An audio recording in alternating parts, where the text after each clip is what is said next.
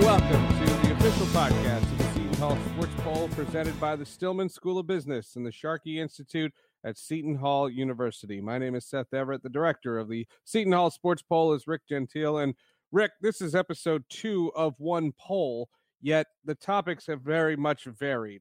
We'll start with the Winter Olympics. The Winter Olympics in South Korea are literally starting at the time of this recording. The opening ceremonies will be airing in the U.S., and it seems like a big chunk of the country. However, there are many concerns that in this digital age, the ability to present these things in real time, it doesn't behoove NBC. Where do you sit in as somebody who has directed Olympics in the past? Well, it's a 14-hour time difference. When I did the Olympics in Nagano, Japan in 98, we had a 14-hour time difference. Of course, we didn't have the same ability to do live streaming. But what we ended up doing is when we developed the schedule with the Japan Organizing Committee, we put a bunch of events in the kind of late morning. So for instance, 10 in the morning in Japan was 8 in the evening in the East Coast of the United States. So we had a live element in every primetime show. NBC chose when they did the Olympics in Sydney in 2000 to not do that. They also had a big time difference, but you can use that to your advantage. They decided that everything would be on tape, and that was just the easier way to go. And it is the easier way to go. We had lots of problems because we had cancellations of events, so we had a live window that needed filling. But you get around that. So but the difference is there's no Twitter, there's no right. The internet is not, and let's take streaming out of it for example, and then we'll get to the questions. The idea of streaming is one thing. If someone wants to see something live, they will. However, the news is unavoidable. If you follow ESPN, you're going to lose you're going to get the results. If you follow anything in the media, you are going to get the results. That takes something away, doesn't it? Yeah, it does. I mean, it's the same thing as a European-based Olympics where you have no choice with a 6-hour time difference. 8 p.m., the beginning of prime time is 2 in the morning. So there's, there's nothing going on in Europe at 2 in the morning at the Olympics. But here you do have an opportunity. And we had the same issue in Japan where the internet was in full bloom. You could get all the information you wanted. And of course, ESPN was reporting results and others. I remember we did there was a ski race that Peekaboo Street won, and it happened in, about 1 o'clock in the morning in the East Coast. And we didn't air it because it was 1 o'clock in the morning. And we did air it in our primetime show the next day. Before that race aired in prime time, she had done the circuit of every morning show in America. So she was on Good Morning America and the Today Show, showing her medal, live from Nagano, Japan, and we hadn't aired the event yet. So yeah, information definitely affects viewership. It's very interesting. I'm participating in this Olympics coverage for Westwood One. Westwood One's policy is live. There is no tape delay, and they have an agreement with NBC that they can use results. They can even use play-by-play, even if it has not aired on NBC. The interesting part of that is, and as we segue to the Seton Hall Sports Poll, and that is, do you plan on watching any television coverage of the Winter Olympics from South Korea? 63% said yes, but that's not quantified. That's people put on NBC. I'll use my wife as an example. She will put on NBC first as soon as she turns on her television. It doesn't matter what they're showing.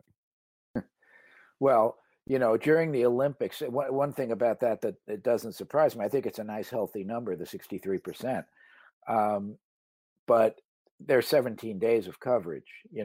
I actually watched. So you're going to watch something over in 17 days. Yeah. Is probably accurate. I mean, I actually turned on the NBC Sports Network this morning to see curling, just to see what they were covering, and it was live curling. So hey, it's an Olympic sport. I'm watching. Sure.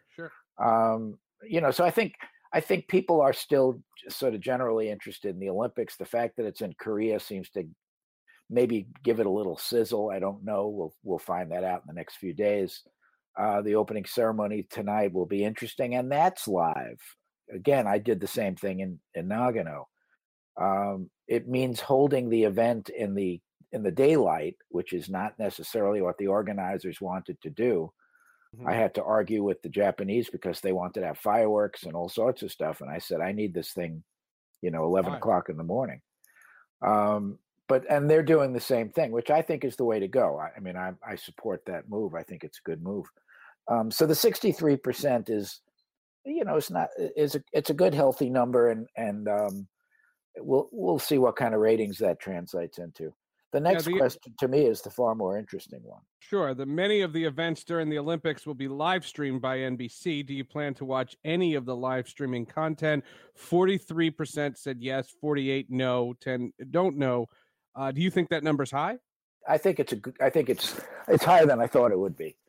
We've never seen in the times that we've polled and we've asked people about watching, stream rather than television. We've never seen a number that high. Now, the Olympics is unique, again, because you have the opportunity to watch a live stream as opposed to tape coverage in prime time. A sports fan, theoretically, is going to go for the live stream. Somebody who's interested in the event is going to say, well, hell, I'll watch it live. If given the choice, you would think that that's the right way the way you would expect people to go. I don't want to say the right way. So I think it's a really solid number and very indicative of viewing habits. You can't get away with covering the Olympics on tape anymore. It just doesn't work. What about figure skating? Because that was a debate that we had, to me, and this was something I'm taking this away from my meetings with Westwood One, to know the results of figure skating and not seeing how it happened, I just don't think plays anywhere. If I saw a tweet that told me that someone from East Germany won, or Germany won figure skating, I'd still want to know how that happened. And considering the majority of figure skating's audience is not sports fans, how much do the results play? And can't you just tape delay all of that? Yeah, I don't know that the majority aren't sports fans, but yes, and I think it will be. I think the primary competitions will be on in prime time on tape, because you can build. That this is the most popular sport in the Winter Olympics by far, and it's a story to be told. It's obviously figure skating. It's there's an artistic component to it. There's an athletic component as well, but you want to tell the story of the competition, the drama and all that. Yes, you'll know if you're interested in knowing who won, but you don't know, what was the pressure? Did she have a fall? Whatever, or he. So yeah, figure skating is a pretty unique, has a pretty unique role in all of this. And I think that you'll see some live coverage because there's lots of skaters and they'll have some preliminaries in the afternoons that you might see live on in prime time. But generally speaking, the figure skating coverage is going to be on tape. I was looking forward to asking you this, given your background with the Olympics, and that is the hockey tournament. This year, there is no NHL involvement in the hockey tournament. I understand that's a separate discussion, why they're not there and all the like. However, it seems like there are two factors. Number one, the time difference. All the events are going to be live, but they're all going to be in the middle of the night in the United States. And then there's the women's tournament, which seems to be the best chance for the United States success. They have had a lot of hype surrounding the women's hockey tournament. My question to you is, how much does the social media world hurt this versus how much does the lack of NHL involvement hurt this? I don't know. The NHL involvement has been very successful for the Olympics in general, not so much for the United States. The U.S. team of NHL players has never really had any impact. But obviously the NHL itself doesn't really benefit. The NHL doesn't benefit, pretty much, other than that some of the international stars are playing on teams and they're winning gold medals, whether it's Sweden or Canada or Russia or whoever. Sure. So that in that way it benefits in that they're showcasing these great international stars. But the U.S. team has never had any impact. And so in terms of, I think in terms of the network broadcasting the game's ratings, there's no real payoff. And plus, first of all, hockey isn't basketball in terms of popularity. And they can, there's lots of facets to the question. They can show hockey live. I did it in Nagano again. I scheduled U.S. games at let's see what time it was, about 1:45 in the afternoon, and I could play them in my late night show in there live in the entirety at 11:45 at night. So primetime show's over, late night comes on. Instead of just showing highlights on late night, I could tease all night that you'll see live hockey, and our ratings were sensational in the late night show. So it is possible to show hockey live in the late night. It's even possible to show it live in prime time, but no broadcaster would ever do that because it would be a ratings disaster. Right. It wouldn't hurt. Right. Yeah. It wouldn't help. Right. So there is a window where hockey can be very effective. And the NHL part, look, I did an Olympics in Albertville before the NHL participated. That didn't start till 98. In 92, right. And we had a fantastic American team that went to the finals with Russia. So it was, it didn't go to the finals. They were undefeated until they played the Russians, and then went on to the medal round, and it was really exciting, a terrific team, and it got a lot of attention. What's the greatest hockey story in history? It had nothing to do with the NHL. It's an interesting thing. What I'm interested to see is if the NHL rating stays consistent. NBC is talking about airing NHL games during the Olympics, which is fascinating. That's odd. Yeah. Well, look, there's plenty of things you can. It is one of the great, to me, it's one of the great sports debates because you can see both sides. I could totally see both sides. I see the benefit for going. I see the benefit for not going. It is one of those, to me, the problem is the mainstream public doesn't care about something like that much. So you lack the passion.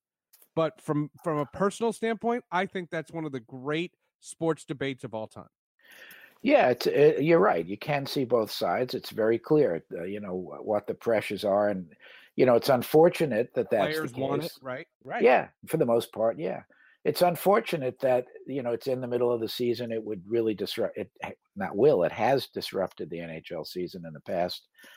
And the truth is that if the hockey competition in the Olympic Games is compelling, if it's it doesn't have to be as high quality as the NHL. It could still be good enough quality to watch. And the Olympics won't really suffer without the NHL, and I don't think the NHL will suffer by not being there. It's just a matter of it. Hockey doesn't command the kind of attention it would if the greatest players in the world were playing. Sure. Finally, would you be more likely to buy a product advertised during the Olympics? Less likely or no difference? 87% said no difference. No surprise there, right? Yeah, no surprise. It's funny, though, that with all the money spent on advertising, that every time we do a poll, whether it's Olympics or Super Bowl or whatever, that it always comes out to be the same. Advertisers, people who advertising agencies and products who spend all the money they don't believe this. And there probably is some truth to the subliminal part. I don't go into a show thinking if I see a really good commercial, I'm going to go out and buy the product. But sometimes you see a commercial and go, oh, maybe I'll try that. So, right. This is kind of a predictable number. Yeah, you're absolutely right. Correct me if I'm wrong, but when you stream, that's a second availability of advertising, correct? Yes. I mean, it's not at the same rate, but in some cases they show the exact same advertisers that are on the TV show if you're streaming a TV show. But generally speaking, they're different advertisements. In the Olympics, I would imagine that the Olympic sponsors who pay so much for exclusivity will get the same opportunity on the stream. Interesting. All right. Closer to home, the National Basketball Association has proposed a plan for sports gambling to the New York State Senate that would include the league receiving 1% of all wagers and allowing wagering on handheld devices and in kiosks as opposed to just casinos and racetracks. Do you think a professional sports league should be taking such an active role in promoting the legalization of sports gambling? 69% said no, 16 yes, and 14 no opinion. Yeah, I was surprised by that because in the past, when we've asked about sports gambling, a majority has generally been in favor. This is a different question. This is should a professional league be taking such an aggressive stance? So it's a pretty overwhelming negative. And honestly, when I saw that story, when I was following it and I saw the story, um, I was surprised by the NBA's position. You know, the leagues have not just been benign about this; they've been very much against legalized gambling. The NFL, the NBA, MLB, and the NCAA have all petitioned in New Jersey, particularly where a law passed allowing it. They passed to stop the law and succeeded. So for the NBA to make not just a switch and say, okay, it's all right, but to have an active proposal is really, really surprising to me. Yeah, I wonder where this is all going. And again, you know, the NBA has been at the foremost about the legalization of sports gambling since the minute Adam Silver took office. I applaud him trying to get it on the books. I like the idea of him being more transparent than the other leagues. My biggest gripe, and I've said this all along, I thought it was very strange that there are anti-gambling signs all over ballparks, yet Major League Baseball would provide a fantasy information show. Right. Well, fantasy somehow snuck under the wire. I was like, to me, that's hypocritical. At least what the NBA is saying is, we want to get behind it. We want to do this. We're willing to embrace it. We think that gambling's a huge part of our game. Yeah, I think I like the transparent nature of it. I think that's true. I mean, I agree. I think if you're going to be sort of say I'm for it, then come out and be proactive and say, here's how it can work effectively for everybody. And by the way, we want a piece of it. You know, I think I don't fault the NBA, but I think it took people by surprise more than anything that they would take such an aggressive stance. To me, that's the reaction, as opposed to I'm against gambling, because I don't think. Look, you said where is this going? I think where it's going is there will be legalized gambling, sports gambling. I think it's just a matter of time, right? Right. I think in those states that are interested, that it'll happen, and yes, I think it's a matter of time. Yeah, it's an interesting debate, and I'm curious to see where this all goes. All right, an unfortunate part of the poll, not that you had to put this question in, but it's just an awful subject. A doctor who is employed by the United States Gymnastics Federation and practiced medicine at Michigan State University has been convicted of sexually abusing over 100 female gymnasts, including many minors, over a period of decades. As a result, the president and athletic director of Michigan State has resigned, as has the entire board of the U.S. Gymnastics Federation. Do you think the gymnastics board members and university officials should face criminal charges for not taking action on the many complaints from victims? A whopping 78% said yes, 16% said no opinion, only 6% said no. Yeah, it is a horrible story and it's a horrible situation. And I think people, it's not a one-day story, you know, it just keeps going and he keeps being sentenced. And now we're seeing more and more of these victims on television getting interviewed, family members. And I think what's happening is people are saying it's not enough, that this one creep, you know, getting punished while the others simply say, okay, I'll resign my post, that they're saying it's not enough. If in fact these officials knew what was going on, that makes them complicit. And if they're complicit, it makes them accessories before, during, and after the fact. How does this compare to the Penn State case? Well, the Penn State case, there was a debate about who knew, and did they ignore complaints? Honestly, I think it's very similar. Fewer victims. Victims were boys, not girls.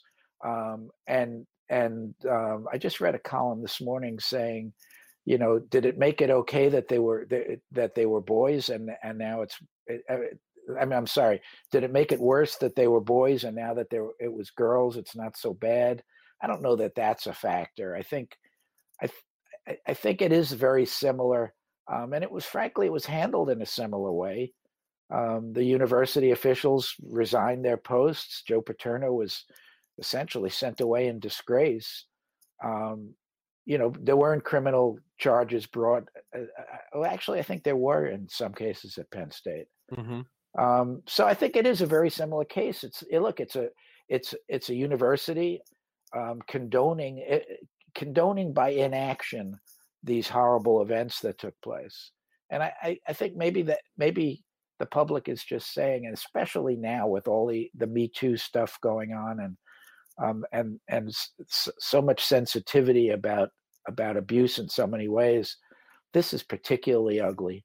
And I think people are saying, yeah, let's start locking people up.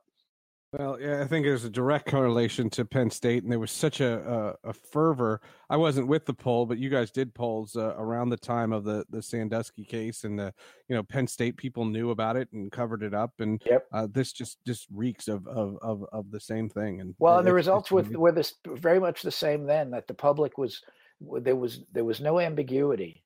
It was, we would ask questions about, but do you think Joe Paterno, blah, blah, and the answer was, hey, I know he's Joe Paterno. I know he's a legend. He's one of the great coaches in history. But if he knew, he's got to be gone. Right. And that was very much the attitude, and I think that's the attitude now. The Seton Hall Sports Poll was conducted between the days of January 29th and 31st. The Seton Hall Sports Poll is conducted by the Sharkey Institute at the Stillman School of Business at Seton Hall University. When next poll is in a couple of weeks, so we'll look forward to talking to you then. You got it. Thank you, Seth. All right. That's Rick Gentile, the director of the Seton Hall Sports Poll. I'm Seth Everett. Thanks for listening.